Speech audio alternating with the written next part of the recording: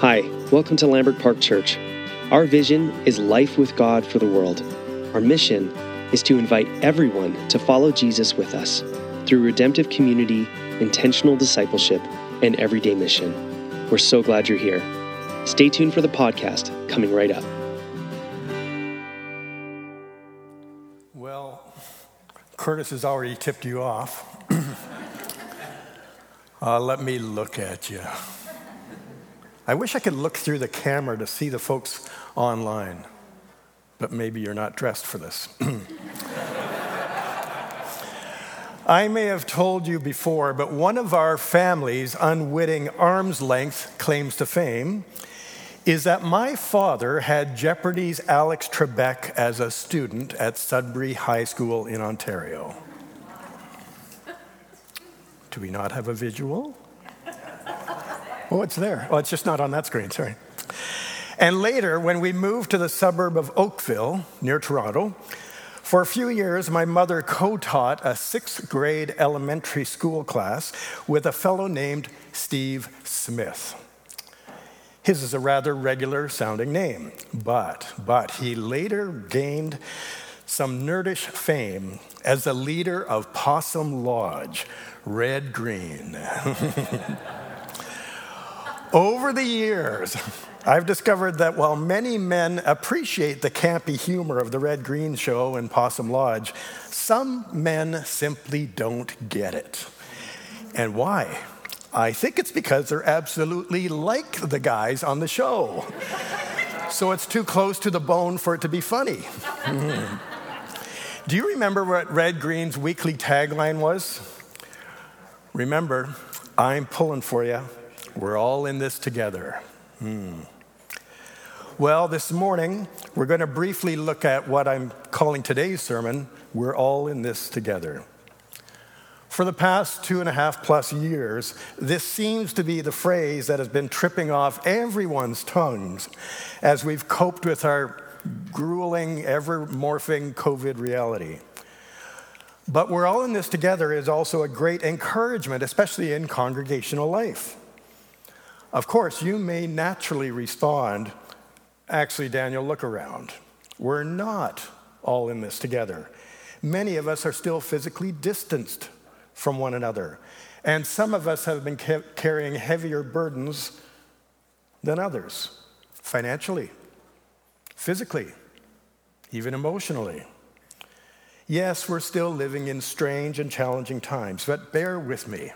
Perhaps, just perhaps, if we rediscover the gift that God has given us in one another, our perspective of practical Godwardness will be transformed into something of unexpected grace.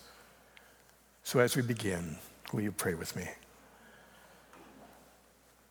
Father, these dear folks here in person and online don't need to hear one word from me, but we all desperately need to hear from you. So we ask that you would teach us this morning, that you would mute anything from me that isn't from you, and that you would write large in our hearts the things that you have for us, even in the coming week ahead.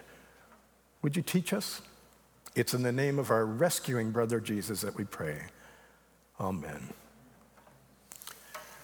Imagine for a moment, have you ever thought, what is the ideal age for a person? If you had to paint a picture or carve a sculpture of the ideal human being, what age would she or he be? What's that pinpoint time, that optimal intersection between vigor and maturity when the combination of ability and wisdom are at their peak? Like Olympic athletes in the various disciplines gearing up for whenever the next games will be held, when are humans, as humans, at their best? Well, what does our designer, Creator God himself, say? Intriguingly, in all of Scripture, unlike a lot of other philosophical and popular notions, we discover that people, folks just like us, at various places along the continuum between infancy and geezerhood, We're valuable at every age. Each stage in life has its own glory, and glory is worth celebration and honor. Aren't you encouraged? Even a very cursory reading of the Bible highlights that in God's eyes, worth is not based on economic viability. In God's eyes, worth is not based on strength and influence. In God's eyes, worth is not earned by our good looks or savvy or connectedness or success. In God's eyes, worth is instead unexpectedly encountered.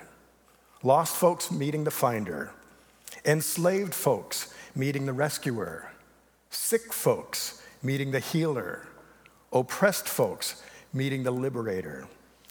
I love David's psalm of praise in Psalm 145, and he reminds us in verse 4, one generation will commend your works to another. They will tell of your mighty acts. One generation will commend your works to another. This is what worship and family life looks like. It's a conversation among real people that gets expressed in mutual giving thanks to God. Things like, remember the Easter sunrise service? Remember how God used Simon's leadership and creativity to craft a wide variety of worship teams? Remember the way that God met us in all sorts of virtual and in-person gatherings over the past year? Remember how God even met us through grief and loss? In fact, did you know Psalm 145 is what's called an acrostic poem, each cadence intentionally beginning with a succeeding letter of the Hebrew alphabet, Aleph, Bet, Gimel, Dalet. Something like A is for absolute joy, B is for bottomless praise, C is for God's crazy wonderful love, D is for day after day recollection. It's a rhyming scheme that's meant to embed the remembrance of God's goodness into the family of his people. Oh, dear friends, I encourage you, read, mull over, even memorize, commit Psalm 145 to your own family's memory and in our own congregational memory too. But now, briefly turn with me to the Old Testament book of the prophet Joel. What a shift. You'll find it right after the prophets Daniel, something about that name. The prophets Daniel and Hosea, and just before Amos and Obadiah. You may well ask, what in the world does Joel, sometimes called the prophet of desolation, have to do with Psalm 145 and our own family life together in late August 2022 and anticipating a fall season ahead during a continual time, we're not done yet, of upheaval and unknowns upon unknowns? Well, let's see. I love it. Joel chapter 1 opens with a bang. Listen up, you elders. Listen up, all of you, young and old, wherever you may be in the land. Have you ever heard of anything like this? Has anything like this ever happened before? Ever? Sound like a coronavirus? Make sure that you tell your children and that your children tell their children. Don't let this message die out. What the chewing locust left, the gobbling locust ate. What the gobbling locust left, the munching locust ate. What the munching locust left, the chomping locust ate. Sounds almost like the start of a dark Dr. Seuss tale, doesn't it? Or as if Tim Burton, the master of dark holographic cinema, had gotten hold of Joel's prophecy. But what is Joel saying as his prophetic message begins? Older folks, tell the cautionary tale of calamity to the younger ones. Don't let them forget it, lest it be revisited on them again. The modern Jewish community understands this. They and we dare not forget the horrors and lessons of the Holocaust, lest another Hitler arise with his poison. Another generation succumbed to evil's similar ravages. But what does this have to do with our own family life here in Victoria? After all, we don't have many locust-eating pictures in Lambert's family photo album. It's this: older folks, remember the cautionary tales of the minefields where we lost faith. And remind the younger folks where we would be apart from the grace of God. Again? Older folks, remember the cautionary tales of the minefields where we lost faith. And remind the younger folks where we would be apart from the grace of God. Remember and remind. Again, we recall those ancient but familiar words from Deuteronomy chapter 6, the Shema Yisrael. Shema Yisrael, Adonai Eloheinu, Adonai Echad. Hear, O Israel, the Lord our God, the Lord is one. Love the Lord your God with all your heart, with all your soul, with all your strength. These commandments that I give you this day are to be upon your hearts. Impress them on your children. Isn't that an interesting phrase? Impress them, not just incidentally mention them. Talk about them when you sit at home and when you walk along the road, when you lie down and when you get up. Or in our present 2022 context, when you're surfing the net and attending Zoom calls. Remind your children when you're filling out income tax forms and trying to figure out which groceries are absolutely necessary and where to get them at the best price. Recall again Psalm 145, one generation will commend your works to another. This commending is not a one-way street, only from old to young. And thanks be to God, we're not stuck in an endless rhythm of regret. Go down a little further, and this is a few centuries later than David's penning of Psalm 145, to Joel chapter 2, beginning at verse 12. This is God's message. It's not too late. Come back to me and really mean it. Come fasting and weeping, genuinely sorry for your sins. Change your life, not just your clothes. Come back to God, your God. And here's why, Joel continues. God is kind and merciful. He takes a deep breath and puts up with a lot. This most patient God, extravagant in love, always ready to cancel catastrophe. Who knows? Maybe he'll do it now. Maybe he'll turn around and show pity. Maybe when all's said and done, there will be blessings, full and robust for your God. Blow the trumpets. Declare a day of repentance, a fast day. Call a public meeting. Get everyone there. Consecrate the congregation. And here's something to note, especially Joel 2, chapter 2, verse 16. Make sure the elders come, but bring in the children too, even the nursing babies. Even men and women on their honeymoon, interrupt them and get them there.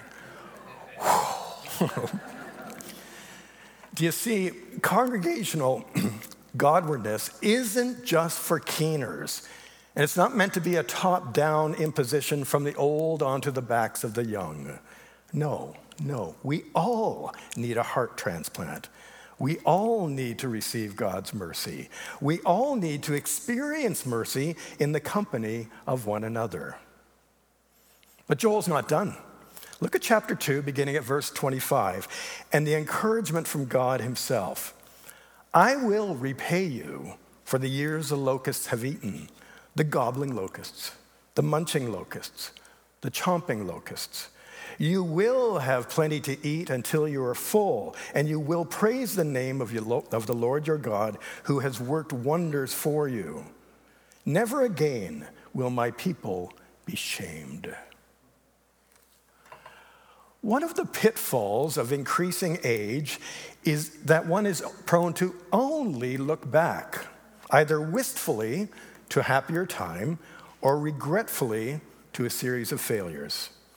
And this is where the conversation of worship and congregational family life takes on an added wonderful dimension. The exuberance and the promise of youth. not just what's happened, but what's happening next. Sometime I encourage you to listen, really listen to our young people, young adults here at Lambrick. Really listen. You won't hear them whining about how life was better when former music stars ruled the music scene. You won't hear them moaning about last term's failed math exam. You will hear their parents. Generally, you won't even hear a lot of cynicism. Tried that, didn't work, life stinks. No, what you will hear is a lot of excited, what if, and wouldn't it be great if, and why don't we try? You know, God has planted a powerful energy within this very church family called Lambrick. If we will let them, our young people, even small children, can jumpstart us old geezers into new possibilities about what God is about to do next. All of us together. So how does Joel continue in chapter 2, verse 28? And that's just the beginning. After that, I will pour out my spirit on all people. Your sons and daughters will prophesy. Your old men will dream dreams. Your young men will see visions. Even on my servants, both men and women, I will pour out my spirit in those days. Fresh vision, fresh perspective, fresh life. And all because of what God wants to do in us through his empowering Holy Spirit. Old folks and young folks, men and women and children and babies. All of us are part of what God is wanting to craft here at Lambrick. Aren't you glad? Aren't you glad? Let's face it, old folks get tired in more ways than one. And you dear ones need younger folks to energetically encourage you and to come alongside you even in practical ways. Perhaps even especially in the still present COVID reality. Young folks, with all of your wonderful energy and zeal, you sometimes need tempering. And you would do well to draw deep from the well of wisdom in the old souls in our midst. Why? To avoid foolish mistakes that you don't have to make. And to be encouraged with God's faithfulness over the long haul. Both of these, young folks to older folks to younger folks, can be quite invigorating and encouraging and perspective broadening.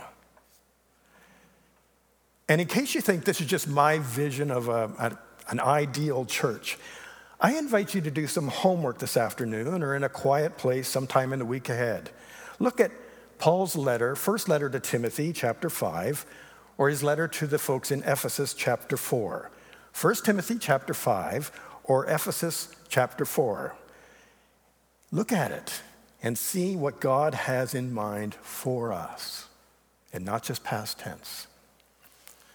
Okay, here's the interactive exercise.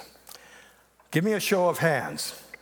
How many of you are here in Victoria this morning, or perhaps elsewhere online, without grandparents or even parents who are still alive? How many of you don't have parents or grandparents that are still alive? Keep your hands up. How many of you have children or grandchildren or nieces or nephews and other family who live out of town? There's a swell. Keep them up, keep them up. How many of you are with us here this morning, either in person or virtually online, and even though your nuclear family is intact, that is, you all live under the same roof, for one reason or another, not all of you would call Lambrick Park Church home? Very interesting. Look around. Look around. Let me encourage you. You can put your hands down. The exam is over.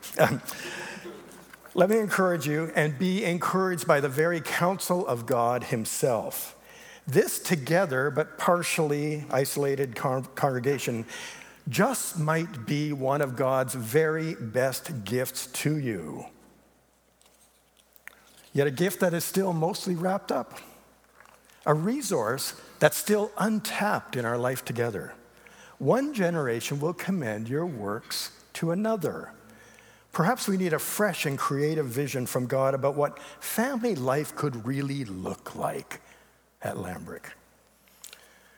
So again, I ask us, what's the ideal age for followers of Jesus? Infancy? Adolescence?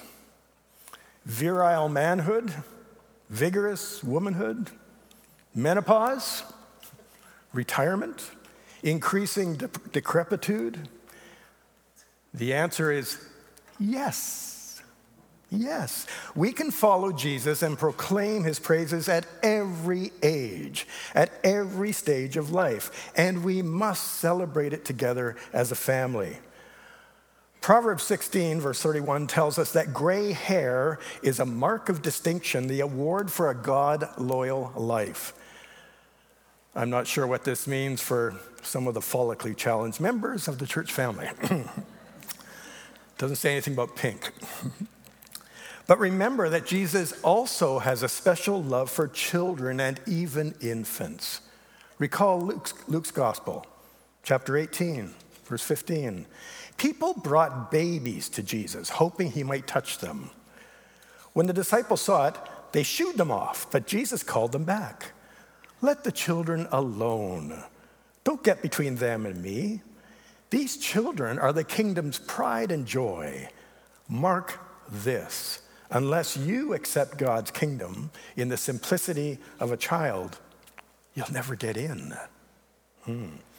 So let's start experimenting, shall we? Let's continue to explore what family life could look like here at Lambrick and what the Holy Spirit wants to craft in us, real people, warts and all. Let's not succumb to that all too easy default of, we've never done it that way before. Those are the 7 last words of the church. Did you know that? We've never done it that way before.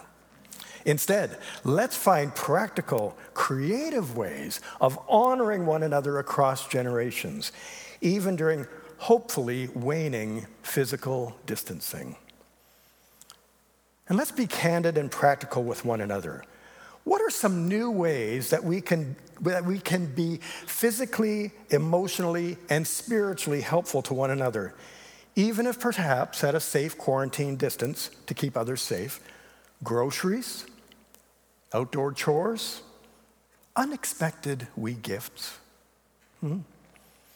How could we learn to transparently ask for help from others when most of us have been drilled for years with the mantra of being helpful, yet feeling quite awkward about requesting help? What new lessons of grace and vulnerability might we be learning now? And how could these learned lessons change our own congregational life moving forward? If the prophet Joel's locusts seem to be eating everything that seems most precious to you, and us together as a hybrid version of in-person and virtual congregation, how can we encourage one another about God's continuing care now? You remember Scott's sermon on thankfulness just last week? I invite you to revisit it if you need to be reminded. How can we spark one another about the blessings that are on the horizon ahead? If it sparks you forward, did you know that the Apostle Paul did some of his very best work, not some work, best work, while being in literal lockdown quarantine in squalid Roman prisons or house arrest over many months? And yet we now have the benefit of his God-inspired wisdom and camaraderie in many of his New Testament letters. Our God is a busting out God, not a God of fear or diminishment or hand-wringing. He's big, as Scott reminded us just earlier. He's big, and go figure, he loves the likes of you and me. So together, let's celebrate God's rescuing mercy. Let's find ways of being his rescued family together in ever-changing times. Amen? Let's pray. Father God, thank you that as powerful and majestic as you are, you encourage us to call you Father, Abba, Papa, Daddy. Thank you that you have not rescued us to be lone hermits, but rather for family life in your kingdom. Thank you that you have created and rescued us to enjoy the company of you and one another. And Father, you have given us voices, from the gurgles of infants to the croaks of old men, specifically to praise you. And so we delight in you this day, and we praise you for who you are, for what you've done.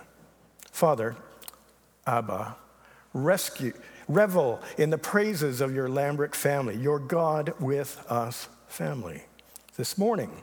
And help us to find creative ways of expressing our family dependence on you in the days ahead.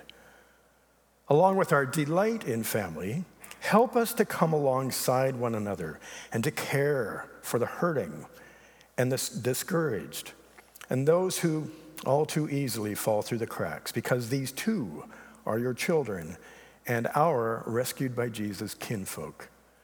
We pray all these things in the name of our rescuer, our brother, Jesus. Amen.